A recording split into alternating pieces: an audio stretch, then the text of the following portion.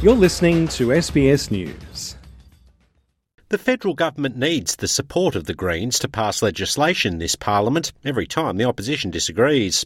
That includes the current climate change bills, which the government claims will get the country to net zero emissions by the middle of this century.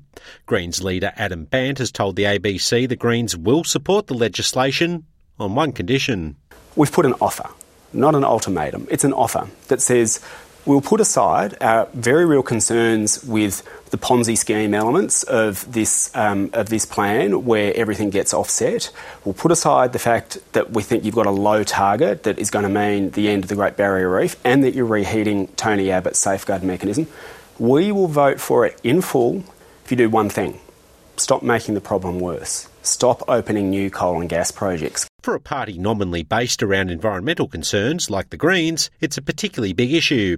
But Mr Bandt says the last federal election shows the issue is a big one for the government. Why does Labor want to go to the wall to open new coal and gas projects? These are huge climate bombs. People know that we are fighting our hardest to stop Labor opening new coal and gas mines. There's 118 in the pipeline.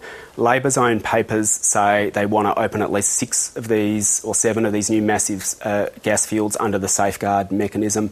People know that we are in there fighting. That's what they expect us to do. And let's remember the last election. Labor's vote went backwards, right? The Coalition's vote went backwards.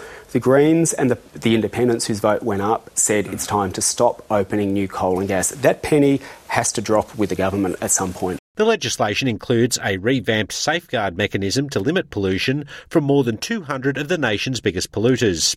Minister for Industry and Science, Ed Husic, has told Sky News the safeguard mechanism is critical.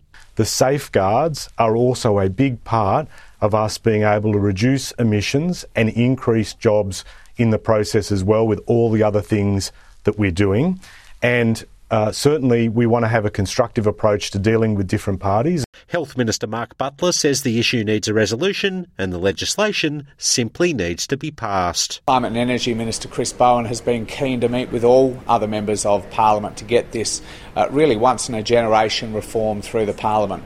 Let's be clear, the climate wars have gone on for far too long in this country. They've been holding emissions up and keeping jobs down. Mr Bandt is now signalling he is open to other options, such as putting a climate trigger in the nation's environmental laws to ensure a threshold to allow such mining activity is met.